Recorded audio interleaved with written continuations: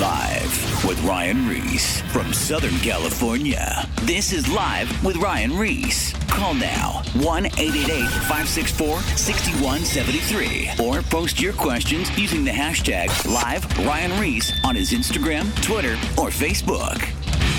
What's up, family? Thanks for tuning in to another Saturday night. I have one of my good friends slash I don't know. He's best friends with my dad, so you're like a friend, a father figure, family member, the whole deal. So his name's Dale Goddard. He's the pastor of Calvary Chapel, assistant pastor at the Calvary Chapel Diamond Bar with my dad, Raul Reese, out here in Los Angeles. And I heard his story. He spoke months ago at our church, and he was telling his testimony about his wife and him, how God's grace worked in the relationship. And I hear about so many different marriages that are either on the rocks, that are going to the rocks, that are coming off the rocks. We know that the enemy wants to destroy marriage. I mean, all the way back in Genesis, he showed up to Eve in the garden and he tried to divide her and Adam. And Satan wants to move heavily in marriages, and people need to hear a hope story and a grace story, and that God is in control. So I wanted to bring him in to tell his story. So Dale, thanks for coming in to the studio. Sure. Well, you know what?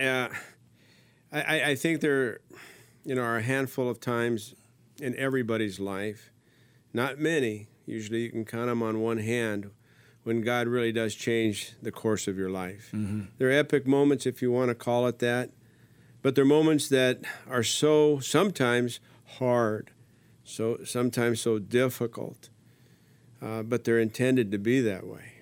Mm-hmm. For a number of reasons, I think we can look back and maybe we can say we know this is why God did what He did. In my life, when I got to those times when He changed my life, and I just briefly tell you this: if we're talking about marriage today, that's definitely probably the one of the greatest parts of my testimony. But I've lived through other difficult times, such as the death of my son in January 21st, 2008, and then the near destruction of my marriage, and that was in really began at the beginning of 1987. My life in Christ begins back in 1973 with Ryan's dad, Raul Reese Sr. A dear friend of mine. He's my pastor, make no mistake about it, but he's also my dear friend, my best friend. We go back to 1962. We're in the city of Baldwin Park. We both began there. We're coming from Los Angeles, both of us. He was born in Mexico City, but then he ended up in downtown Los Angeles. I was born in East Los Angeles. And God had His way. He had His plan of bringing us together one day. And it happened to be on the first day of school in 1962. That was in Baldwin Park? Baldwin Park. Mm-hmm. Baldwin Park. We met each other walking to school one day. I've never actually heard this part. Yeah. We both lived right on Puente Avenue, which, if you know the area, it goes right in front of the high school. And back then, it was always best there was safety in numbers, so right. We always picked up guys along the way and walked in a little pack, which probably to this day we still hang out in certain ways. We meet once a year for a reunion. But Raul's life and my life went in a different direction than most of our friends. We all had in common that we went to high school, we graduated from high school, and we all went to Vietnam. We all entered into the military, either by being drafted or by volunteering. Myself, I volunteered. Raul went in because it was mandated by a court, right? Because of a criminal offense in a fight, and so the judge gave him the choice of going to jail or going into the military. He went into the Marine Corps. With that being said, we did our time in Vietnam. We came back a little bit different. But I remember to the day when your dad got saved. Now, this is the beginning of my testimony, and I want to share with you that I had just recently been married, and Raul had been married not even a year yet. We got married, I think, the same year. and we had young families at that time. Raul was always a little bit crazy. He was always, if you read the book Fury to Freedom, it's pretty accurate. Yeah. They dramatize it a little bit. But I can tell you, I bear witness. I was there. He was more violent in real life than he was in the book or in the movie. He had a more trigger, short, fused temper. Anyway, you guys have did you guys have a crew called the Hessians or? Well, we were in a car club called the Hessians, okay. But, that wasn't such a big deal as sometimes people look. It was a legitimate car club. We met in the police station. And so that was pretty well. It was after hours where we got into most of our trouble, where the fights began, the bad reputation, and anything else we did wrong was when we were on our own, because we had no rules. And if we showed up, generally there was going to be a fight wherever we went on a Friday and Saturday night. That's just the way we grew up, and it was part of our lifestyle. Right, wrong, indifferent. It was definitely wrong, but we and I hate to say it, we didn't know any better. This is what we thought everybody did, to be honest with you. Right. We didn't think of ourselves as being bad or, the toughest guys on the block. That wasn't our intention. It's just something we did. Anyway, we were dear friends then, and we've remained friends throughout all these years. But when we got back, we started our families, and in about 1972, something happened. Raul's always been, always had a short temper. I knew there was issues going on in his home with Sharon, because Sharon and Raul are really polar opposites. Sharon came from a missionary family, and your dad, came from a very volatile family. Yep. I knew your grandpa, and your grandpa was as quick-tempered as your dad. But with a lot of alcohol inside him. He was an alcoholic, yeah. Bona fide, true and true alcohol. As a matter of fact, the first time I got drunk was with your grandpa. He taught me how to drink, and he taught me well. Yep. Anyway, so we grew up that way. And then one day I'm sitting at home, and I get this knock at the door, and I go to the door. Your dad's standing there, and he is, how excited he can be. I got born again, Dale. I got born again. I don't know what happened, but I got born again. And then he starts telling me about the argument he had with your mom and how he was waiting at home to kill everybody, really, basically, and then kill himself. But he heard Chuck Smith on the radio or on the television. Yeah. That whole story was part of my life. But did you grow up religious at all, or in Catholicism? I grew up in a home that believed in God and took us as children to church. Okay. So I did have a Christian background, but I stopped around 12 years of age. But was that common during those days? Just because you're in Christian America, right? It was very common, more so then by far than it is now for families to go to church together. Totally. But I did have that in my benefit. It was a good thing I had that, but I had stopped going to church for many years. Yeah. And my parents stopped going also at that time. So when I heard Raul at the front door, I went, and I'll be honest, I thought he went crazy. I thought he went off the deep end. I thought, well, he's really into this now, but it's going to wear off. Yeah. Not for real. And I'll be darned if it didn't wear off. He kept coming back to me, and you remember we had all mutual friends. My brother-in-law was one of the first guys that Raul reached with the gospel. Took him to church, and my brother-in-law got saved. Then my wife got saved. And what's going on in your head at this point when you're seeing all these people getting saved? It went from absolute unbelief, thinking that he's just being Raul, to now I'm wondering, is this a miracle, and is God real? Right. And honestly, it sets a stage for me to accept Christ. Just you wonder about how effective your testimony is, and anybody that's listening right now, I tell you what, it's much easier to show somebody a sermon than it is to preach a sermon to them. I wouldn't have stepped foot into a church at that time, but I was watching the power of God work through my friend who didn't push it on me, but was very excited about it in front of me. So that actually brings me up to a question. So how did he? So he wasn't pushing on you, because this is when you're talking to your good friends, they know you. Yeah. And It's like, if you come off sideways or like try to over preach to them, they're going to be like, dude, you're a kook. Like, what are you doing? Like, we're friends. Mm-hmm. So how did he just lived his life? He just lived his life, and he didn't change his story. So he's like, I'm a Christian now. I'm a Christian now. And then he just lived his life. I'm a Christian now. And he was pretty intent on letting everybody know that if we don't get saved and become born again, we're going to hell. And he didn't hold back. His words, he didn't have a lot of words to speak. Yeah. He didn't know Christianese then. Yeah. All he knew was he had been saved, Yeah. Like the blind man, I couldn't see, and now I can see, and that's all I know. Yeah. And that was your dad. Anyway, he took me to a church, an Assembly of God, before Calvary Chapel was really doing their thing in Costa Mesa. And, at least to us. Took me to I saw a movie called The Thief in the Night, and it literally scared me to death because it was all about the rapture of the church and those who were left behind. After that movie was over, I ran to the front. I accepted Jesus. I remember Raul was with me. He was the only one that was with me. And I told him, I'm going to stop smoking because I smoke like a smokestack. And I threw away a carton of cigarettes. I threw away a little bit of weed. I threw away all the stuff that I had that I knew the moment I got saved I should not be doing. No way. And I threw it away. Yeah. Yeah. And to this day, I haven't done that again. And so the turn of events, the Lord being in my life and becoming a new creation was very real for me. Mm-hmm.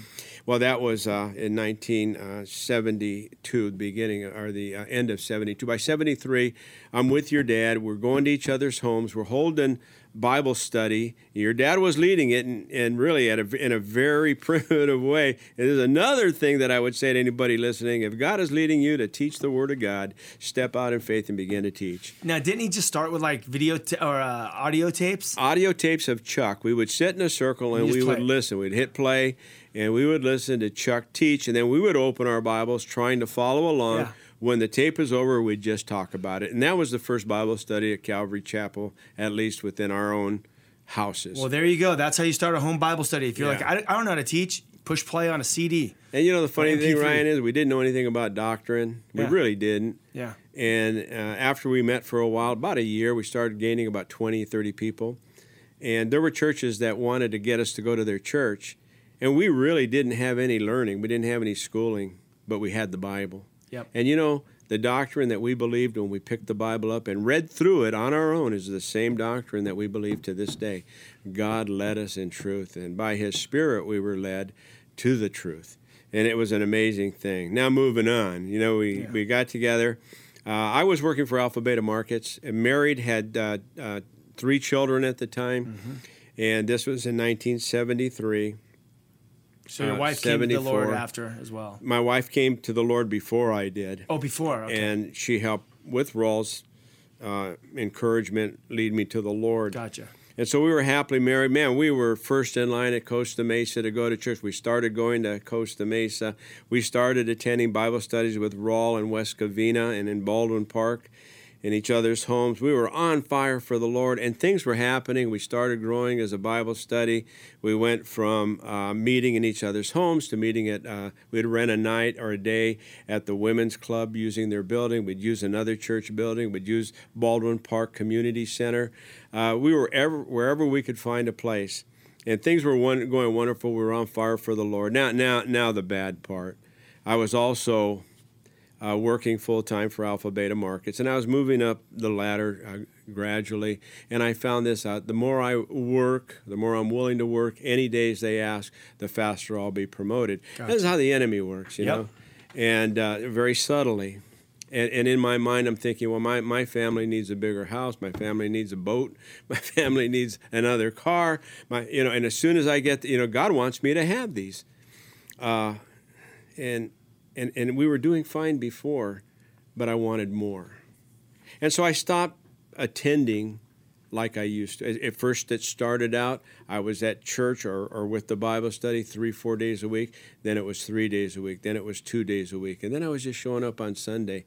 And remember, I was your dad's assistant pastor back then. And the people needed me, but I made a choice to benefit myself. It's called self-ambition. Yep. rather than there's a good ambition that's doing all you can for Christ, and then there's a selfish ambition that's doing all you can for you.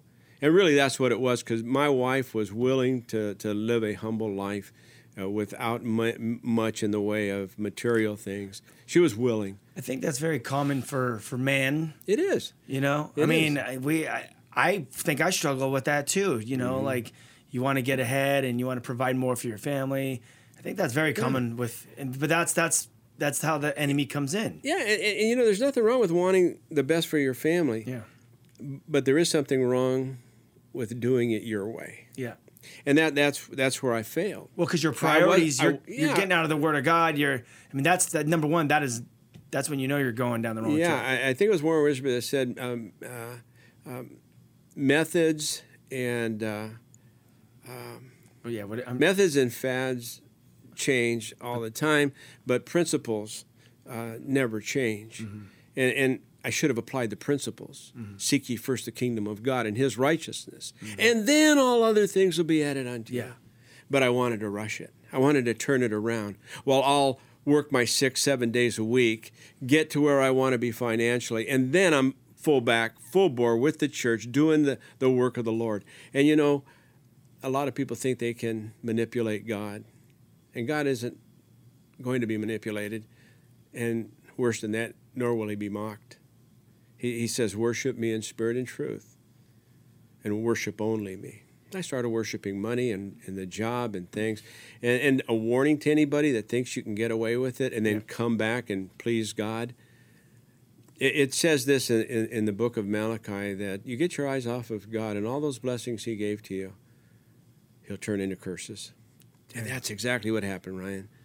He turned those things. I bought more things than I could afford. Then I had to work longer than I wanted to work. I never got back to church. 13 years. You have to work more now to pay the bills. Yeah, because you bought more things. You're qualified, man. Yeah. You got that plastic. You got a good credit rating. Now they'll sell you this. And that's a warning to you, to not fall to surety, to not owe more than you can pay back. Yeah. And boy, I fell into that trap, and I started having to work 2 jobs. And it was like it says in the book of Haggai, I reached into my pockets and there was nothing there. I made more money than I ever made in my life. And yet, because I didn't honor God with it, it became like a chain around my neck. Mm-hmm. Well, with that in mind now, I had a lot of stuff and I wasn't happy. Yeah, how's your home life at this point with your wife? My wife wasn't happy. Ryan, I thought I was doing it for her. I forgot to tell her I was doing it for her. To her, it looked like I was doing it for me. Right. And she would always warn me in the beginning, because remember, she was saved. And she saw me not going to church. She saw me not reading my Bible and not praying, not leading the family in the Word. And she told me one time, I'll never forget, she goes, we're on 2 separate roads, but we're going in different directions. And so I thought, she's right. So here's another mistake I made. I convinced her to get on my road. I said, oh, honey, come on, just come one time with me to one of these parties. Come to this gathering. Come to this little trip we're going to make with these people. They're great people. They're fun people. And we'd go, and I was drinking, and she looked at me like I was lost. But eventually I wore her down. And she started. I'm not getting her off the hook. She's responsible for her own actions. Yeah. But I'm the head of my home. Yes. Women follow. And I think, honestly, the first time she went my direction was to please me, to make a happy home. And she did. She went on my side of the road. Now, here's the problem. She began to enjoy it. She began 13 years after falling away from the Lord.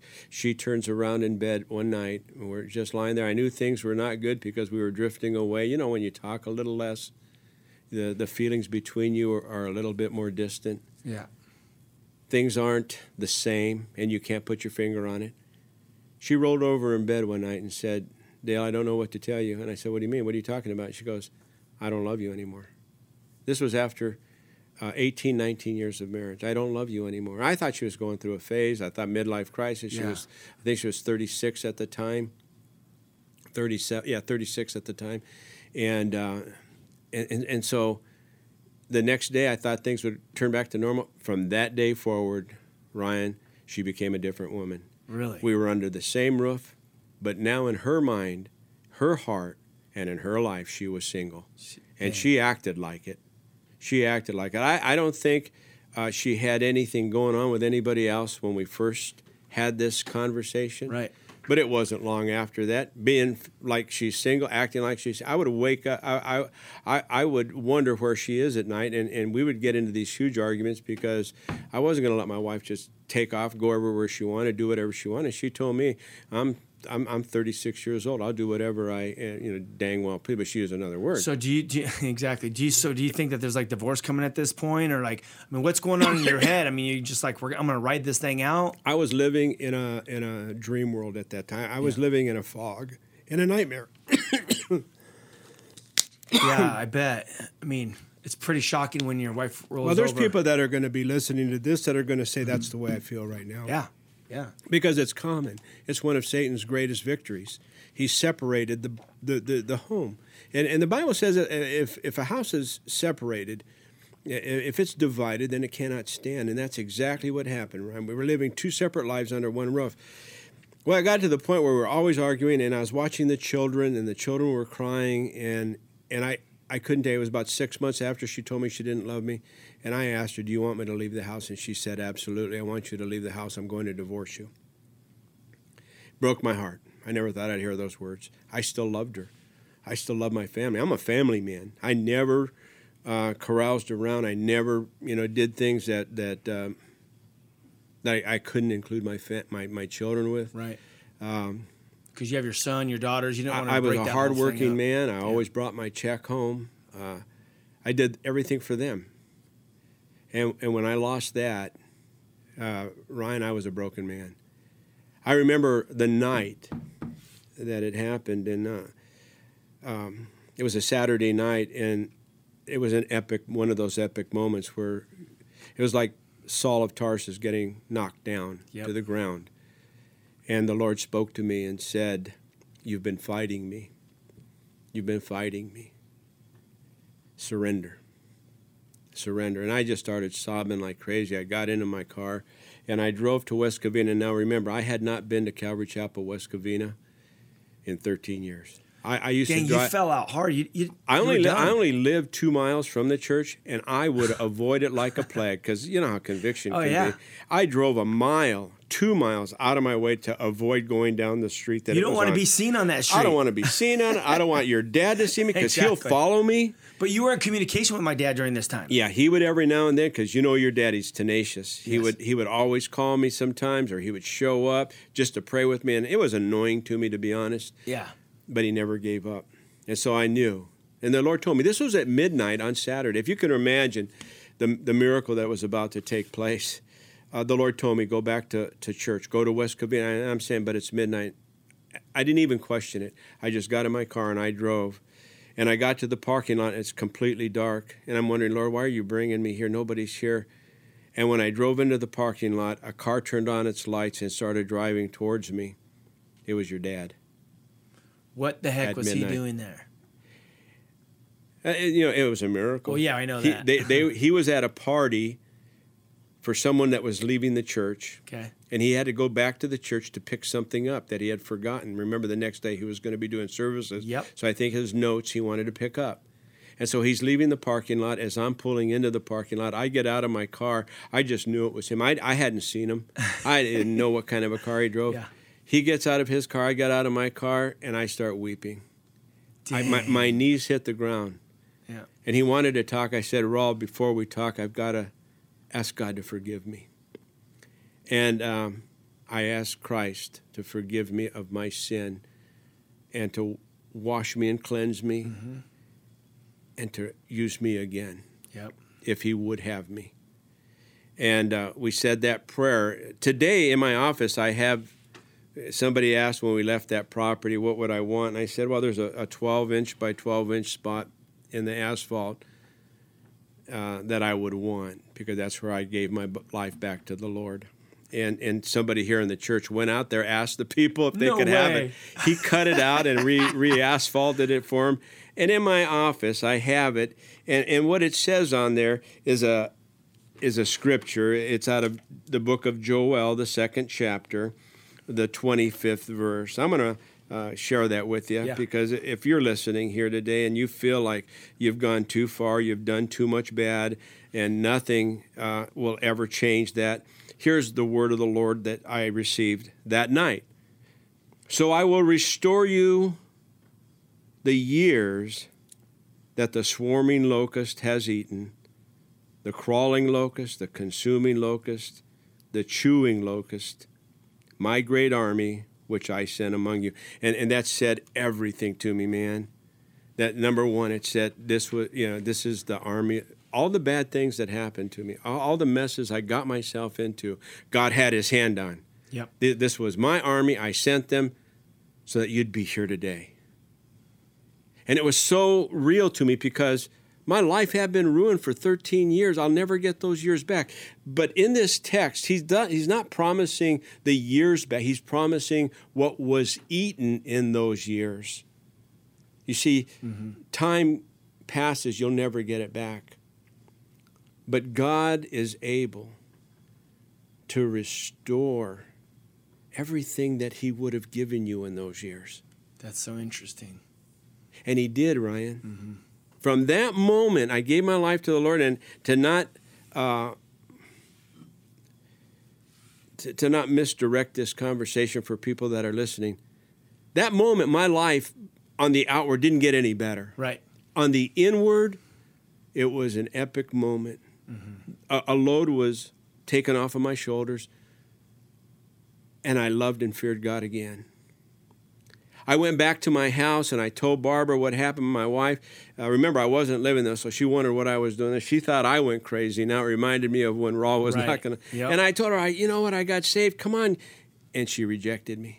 Dang. I thought, once she sees I'm saved, everything's going to. It didn't change. Yep. She told me, I'm going to see an attorney. Our marriage is over. This doesn't change a thing. I'm very happy for you, she told me. You know, I've heard this story, and we're going to keep continuing, but I've heard several people come up to me with this same story. I gave my life back to the Lord. I went to my wife, and they thinking everything's going to be okay. Yeah. But God still has to, we reap what we sow. God still has to work out those details. It's not, when you give your life back to Jesus Christ or you give him for the first time, no matter what you're going through, life does not get better immediately. There is a process that God has to do in your life. Yes, number one, what happens is you ask for forgiveness. He takes that weight off. He forgives you of all your sins. Your name is written in the book of life. So there's amazing things happening spiritually. But then in the natural realm, God has to start working out those details and taking you on that journey. The restoration process had began. Yes. And the restoration process began with a broken heart. And then God restoring my soul. Yep. And my soul was restored, Ryan, I'll be honest with you. But now I was hoping my family would be restored to me. I went back, she rejected me. And some people say, well, how long does it take for God to work? And by the way, Dale, did it all work out? Well, yeah, in the end it all worked out. But I was headed for the most difficult time of my life up to that point. And that was facing rejection from the woman that I loved and the family that I desired, and how I wanted to make it for the Lord and how I wanted to make it better, and I wasn't allowed to do that. Dang, that's heavy. Yeah, so I want to share this with you. I went alone to the foot of the cross on behalf of my wife and my family. And as a broken man, I began to pray and ask God to forgive me for misleading my family, misdirecting my family, being a bad example to my family. And Lord, please give me another opportunity. I had gone to sleep one night, and we were separated for about 3 months now, and I was not, I was existing, and I was going to church. I was going to Bible college at the time, and I was really beginning to give up on my marriage, and I had even gone to your dad, and I said, you know what, she's cheated on, she's with the other guy all the time now, and she loves him, she doesn't love me. Dale, we are going to go to break in 15 seconds. Hold that thought. You guys, if you tune in, I have Dale Goddard in studio, and this story has been intense, and I know this can relate to a lot of people. We're going to be back in a few minutes right after the break, so please join us, and we will continue this story.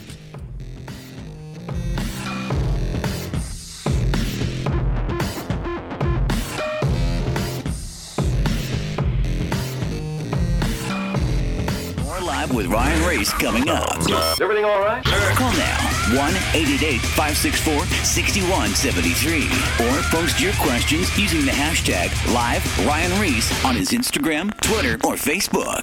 I think I speak for the entire administration when I say whoop-de-doo. Now, back to Live with Ryan Reese. Don't say we didn't warn you. Loud noises! If you were with us right before the break, we have Dale Goddard in studio.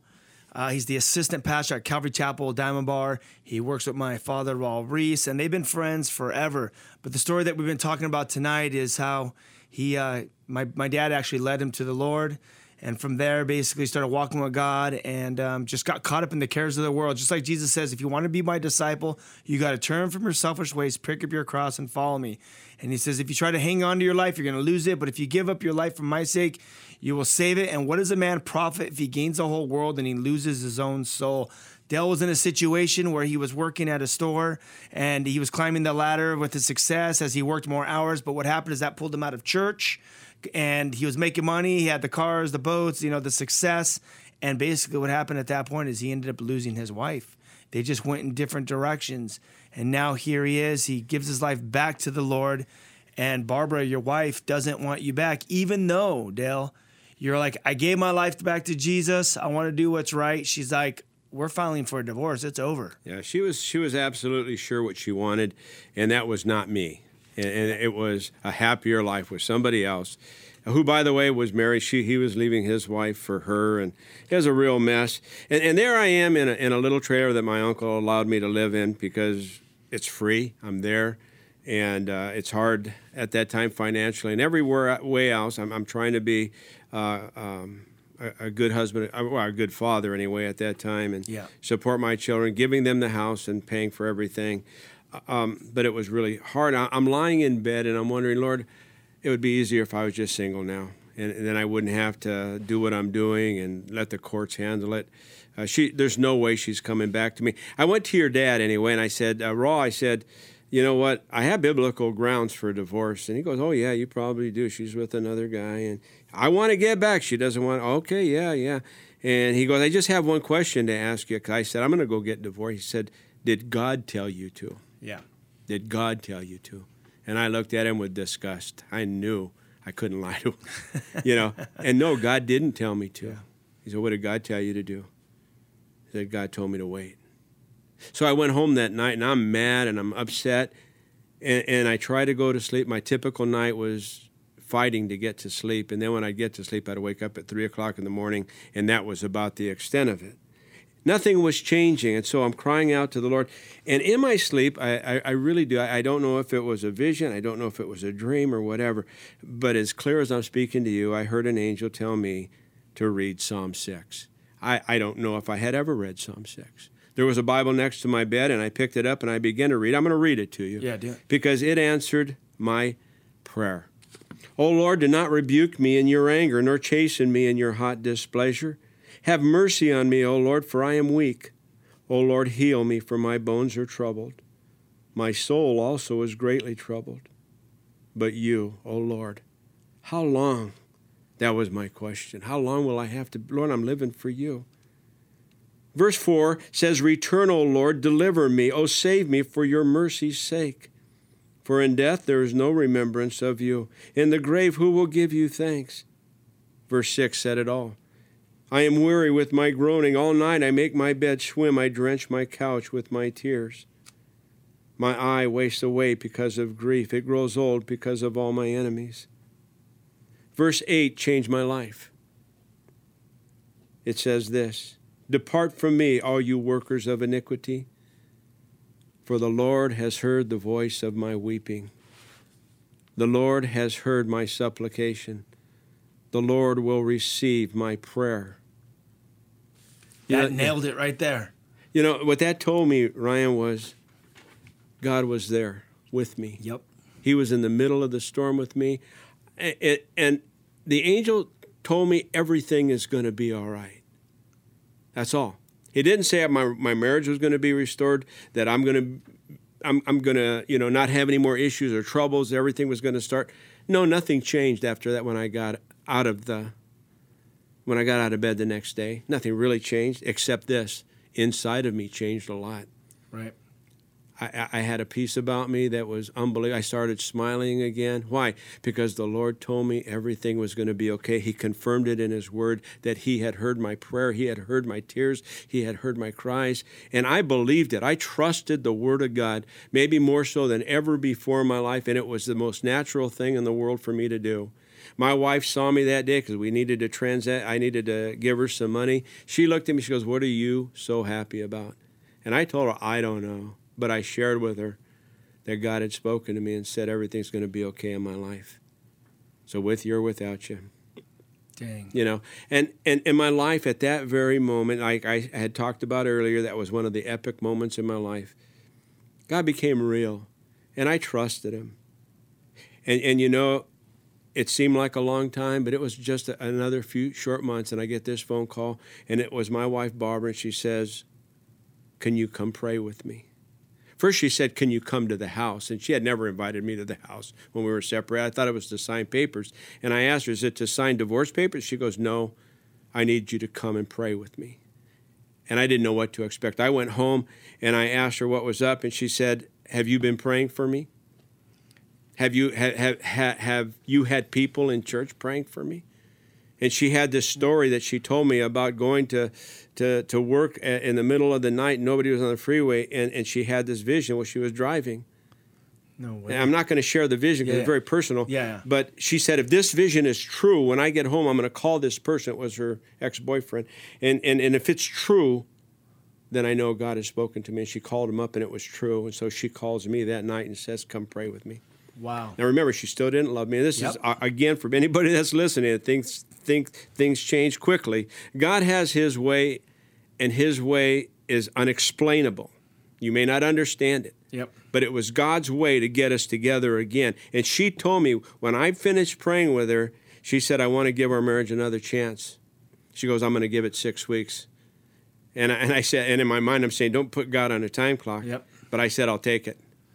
God is in all the details. He is in every single detail. He has your number, He has her number, and if He's going to work it out, He's going to contact both parties. Yeah. Both parties will be notified. Absolutely. Absolutely. That's a good way to put it.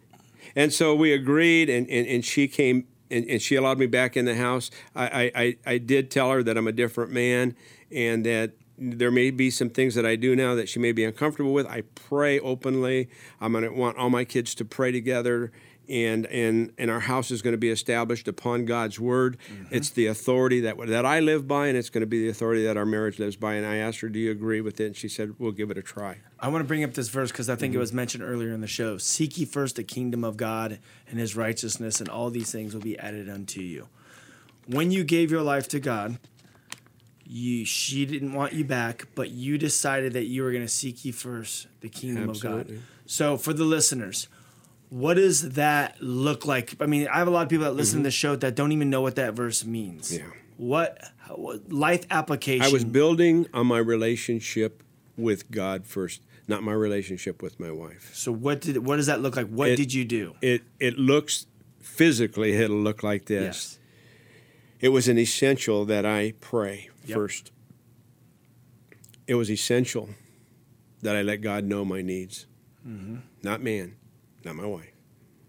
It was essential to me now that I was in the Word of God, and I did it every single day. I read the Bible a couple of times in a very short period of time because that's all I did was read the Bible. I dedicated myself to not read anything else but the Bible. I only read the Bible.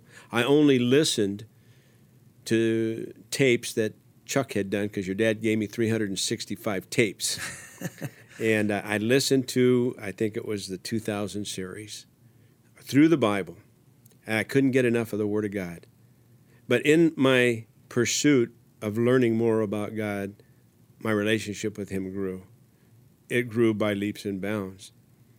And I was going to find out I needed it because when she came back, everything wasn't hunky-dory. Yep. There was a lot of water under the bridge, and for couples that have tried to make it and failed, generally it was because of the sins of the past. Yep. She had been with another man. I didn't forget it.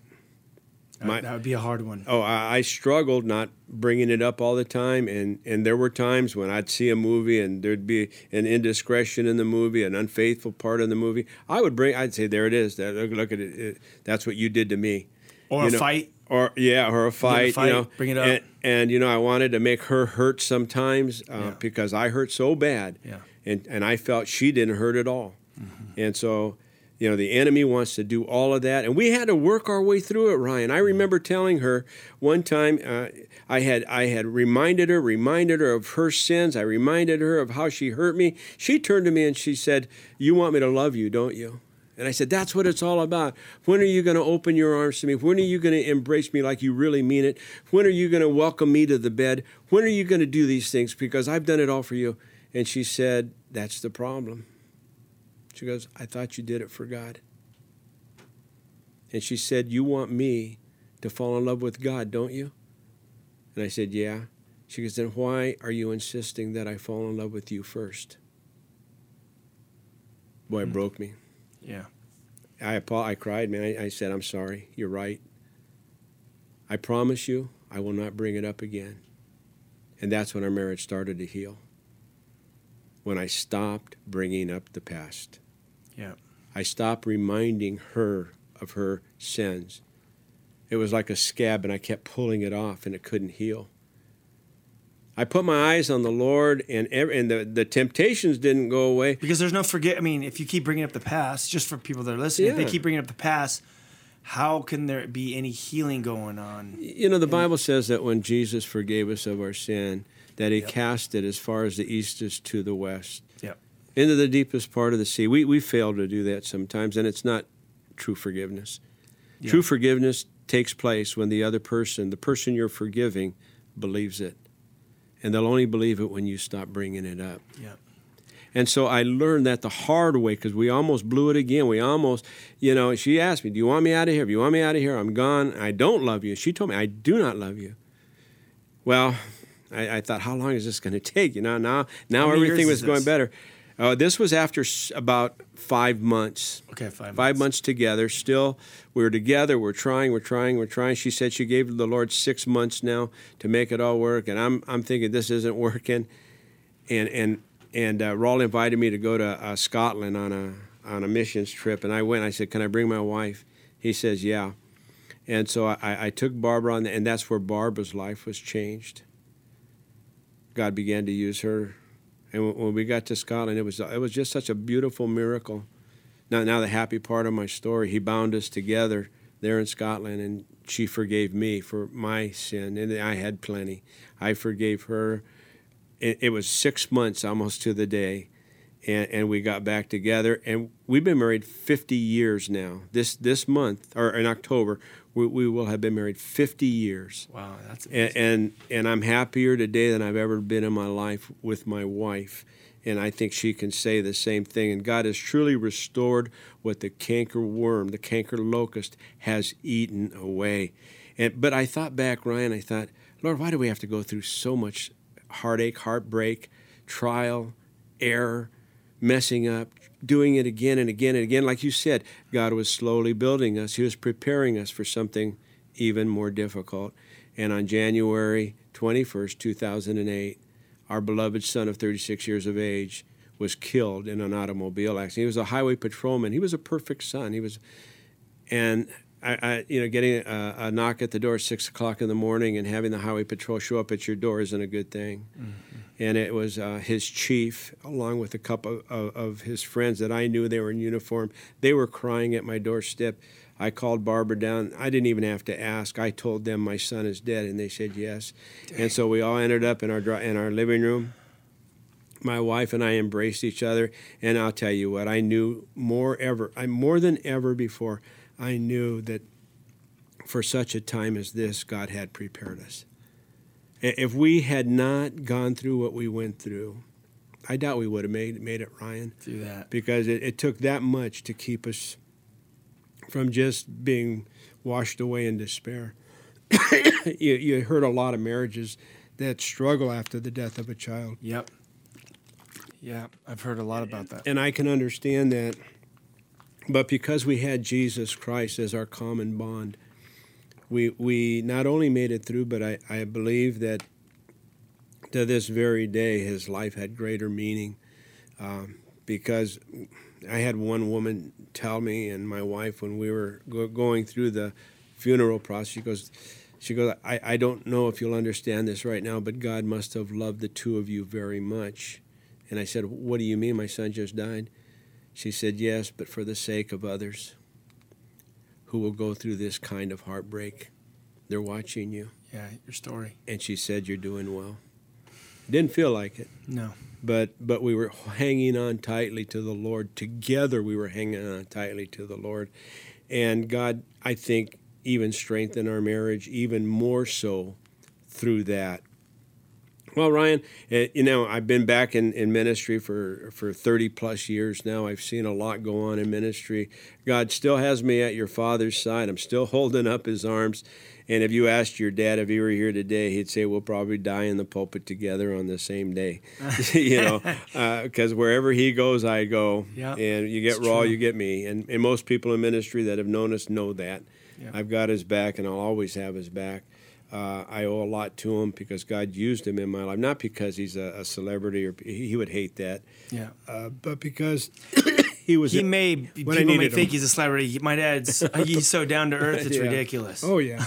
I always tell people that meet Raw because they sometimes expect something else. Yeah, it's because he had a movie out, but that's not what you get. Yeah, they expect a perfect guy. I say, you know what? He will. Break you of that thought right away immediately because he jokes around a lot, but when it comes to spiritual things, he's very serious. Yes, and at a drop of a hat, he'll stop his car to pray with a guy on the side of the road. I've been with him when we're out there at restaurants or we're on mission trips, doing something that everything stops and we're doing street witnessing, and this is Raw Reese out there. Yeah. And when people find out who he is, they usually are pretty surprised that he would stop to buy him a cup of coffee or that he would stop because they were crying. They didn't know him. I've seen him do this several times. He didn't know him. God always seems to put him there at the right time. I've learned a lot from your dad. I owe him a lot. I'll be loyal to him till the day I die. And and for anybody that's listening, and I want to reassure you of this, I'm no different than anybody else. God didn't single me out as the only person he was ever going to do this for. In all my heart, and if your marriage is struggling out there today, and I want to probably leave you with this thought, get your eyes off of each other. Stop trying to put the blame on each other. Stop looking for an answer outside of the Word of God. Allow the Word of God to be the authority between the two of you, the centerpiece of your home. It's His Word, it's God's Word that matters, not yours. And then embrace the Word of God. I always tell people, open the door to the Word of God with a willing heart, a willing spirit. Let God minister to you with His words. And then remember where you were when you met God. Remember all that God has done for you. Remember His promises are true and He cannot lie. Remember what He's done for others, like this testimony you've heard today. Yep. Because God has that in store for you if you seek Him. It's never too late. You're not too far. You haven't done too much. God loves you. One of my favorite verses is where it says that God's thoughts for you are more than the sands of the earth. Mm-hmm. And they're thoughts of love. He loves. He wants to restore. He wants to fill you with His Holy Spirit. He wants to show you your destiny. He wants to show you your purpose. He wants to restore all the things that maybe you have destroyed. And remember, it doesn't happen overnight. It's a process that God does in your life as He starts shaping you, molding you, developing you, removing things out of your life that are dragging you down, and then He's placing the things from His heart into your heart and your mind. And it's a process. So if you're listening now and maybe you're not a Christian, give your life to Jesus Christ. It's very simple. You just, whosoever calls on the name of the Lord shall be saved. Just say, save me. Yes. Fill me, and then find a Bible. Find a Bible study to go to. I mean, you can go to Calvary Chapel. What is it? It's like look up calvarychapel.com or something, or any other local churches in the area that teach the Word of God. And like Dale said, get your Bible, read the Word of God. He says, "He seek ye first the kingdom of God." He talked to God, which is praying. He let God know what was going on in his head and his heart, and the things he needed help in.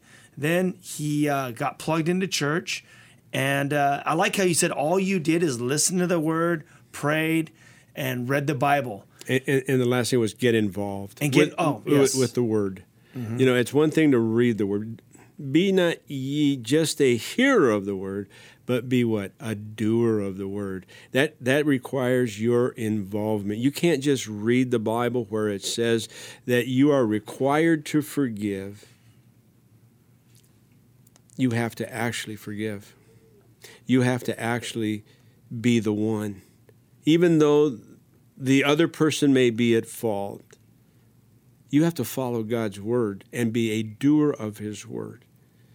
You know, Jesus said to the Pharisees, don't even these, they forgive. They forgive their friends, but they won't forgive their enemies. But you forgive your enemies. You know, we have to forgive those who have sinned against us. And you begin to apply these principles. And you know what? They work. They really do work. Your wife may say to you, or you may say to your wife, well, it'll never be the same, so why try? And I would agree with you. But do you really want your marriage to be the way it was? It may never be the same, but it can be better than it ever was. My marriage wasn't the same. It was 100 times better than it ever was. And so with that encouragement in mind, reach out. You know, it doesn't cost you anything to try this. You don't need to go to a counselor even. I'm not saying counselors are bad if you must. But if you're not going to listen to the Holy Spirit, what makes you think you'll listen to another person? Let the Holy Spirit. It's not going to happen. Let the Holy Spirit minister to you and be true. Be true to yourself. Follow the convictions of your heart. Watch what happens. Watch what happens, and don't be in a rush. Like Ryan reminded us, things don't happen overnight. Generally, things that are good take time. And maybe God is continuing to teach you many, many more lessons that you need to learn so that your marriage would be sustained down the road when things do get tough. You're not going to learn everything at once. You know, we are an open book, but we're a book with a beginning and an end. And we need God's guidance, direction, and counsel every day of our life for greater purposes. For all things work together for good to those who are in Christ, according to His purposes. People, the way we live our life, how we honor God in what we say, what we do, will be the answers. Those are the things that are going to change the future of you and your family. If you want victory, it comes down to obedience. Yeah. Obedience to God. Being doers of the Word of God, not just hearers. You read it, you do it, you live it out in obedience, and head to the cross, like Dale was saying, by yourself. It's only you and God, and then He shows up and He starts doing an amazing work. Is there any last words you would like to say, Dale? I know that was kind of... Well, you know what? If you're out there today, left. Just continue to pray for me and my wife, Barbara. We have now, there's 16 of us in my family. A tribe? It's a tribe. We together we did a little premature celebration of our 50th wedding anniversary, and we got us all together. We all prayed together, and we went on a little trip together that we used to draw closer to each other. Guys, invest in your life. Invest in your life through Christ. Make Him first. Do what you do according to His Word. If you're not sure what you're supposed to do, find it in His Word. Don't be in a rush. Let God be your guide, and let Him direct your every step. And I can't say more than that. That's all you need. Well, Dale, thanks for being on the show. And you guys, if you want to get past shows, you can go to ryan-reese.com. We have all the archives for over 2 years of shows talking about all different subjects. We're here on Sunday nights at Calvary Chapel Diamond Bar, as well as, the Whosoever's movement. We're getting close to that school year. We went to 59 schools last year. We are trying to hit 150 schools this year. We are praying that God is going to open the door for 150 schools. We are seeing thousands and thousands of kids getting saved in the middle schools and high schools in the public system.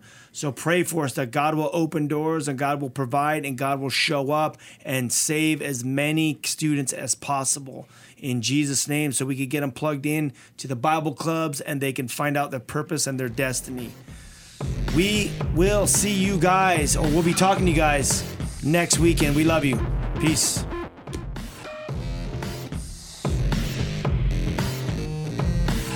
This has been Live with Ryan Reese.